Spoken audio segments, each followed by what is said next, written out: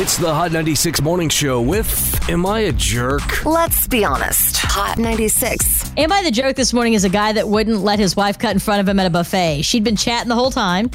He got in line and waited, and then she came up at like the last minute, was like, hey, and he's like, you're not cutting.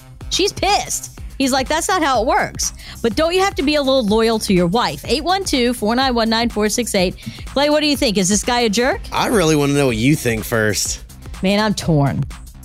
Because the good person inside of me wants to be like, I don't want all these people to be pissed at me. And you didn't ask me to hold you a spot.